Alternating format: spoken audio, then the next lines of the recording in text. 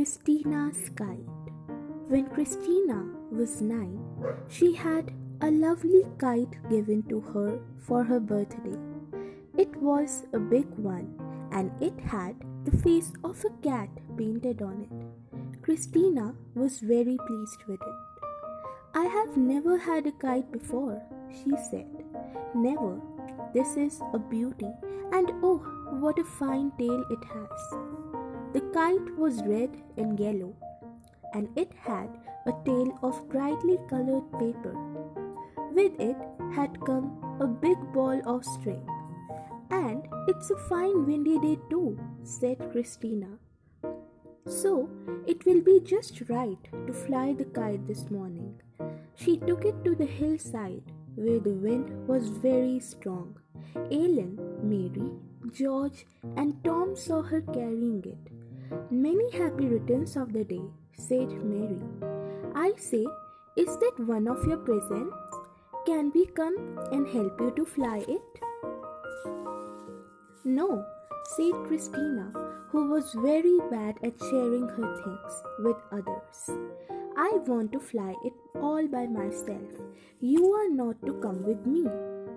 "You're a selfish girl," said George. "You wouldn't let us have a ride on your bicycle the other day, and you wouldn't let us have a try at spinning your top." Christina didn't say anything. She turned her back on the others and went on by herself. The others stayed after her and then went on into the fields to play catch. Christina unwound a great deal of string. She shook out the kite's tail. She threw it up into the strong wind. It flew high at once. Oh, it was a fine kite pulling strongly at the string, longing to go higher and higher and higher.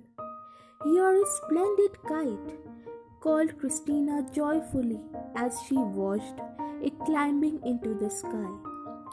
"You will soon have used all my string." She began to run with the kite because it pulled so hard, and suddenly she stepped into a rabbit hole, twisted her ankle, and fell down flat. "Oh," cried Christina, "I have hurt my foot. Oh, I can't get up. Help, help." But the wind blew her voice away and nobody heard her. The kite pulled hard at the string. Christina was still holding it. The kite was flying high above the field where the other children were playing. How Christina wished she had let them come with her and share the kite. Then they could help her. An idea came into her head. Perhaps the kite could help her. She began to pull it in. At last, it was lying on the grass beside her. The little girl pulled out her notebook and wrote on the page, "I have hurt my foot. I am on the hill. Please help me, Christina."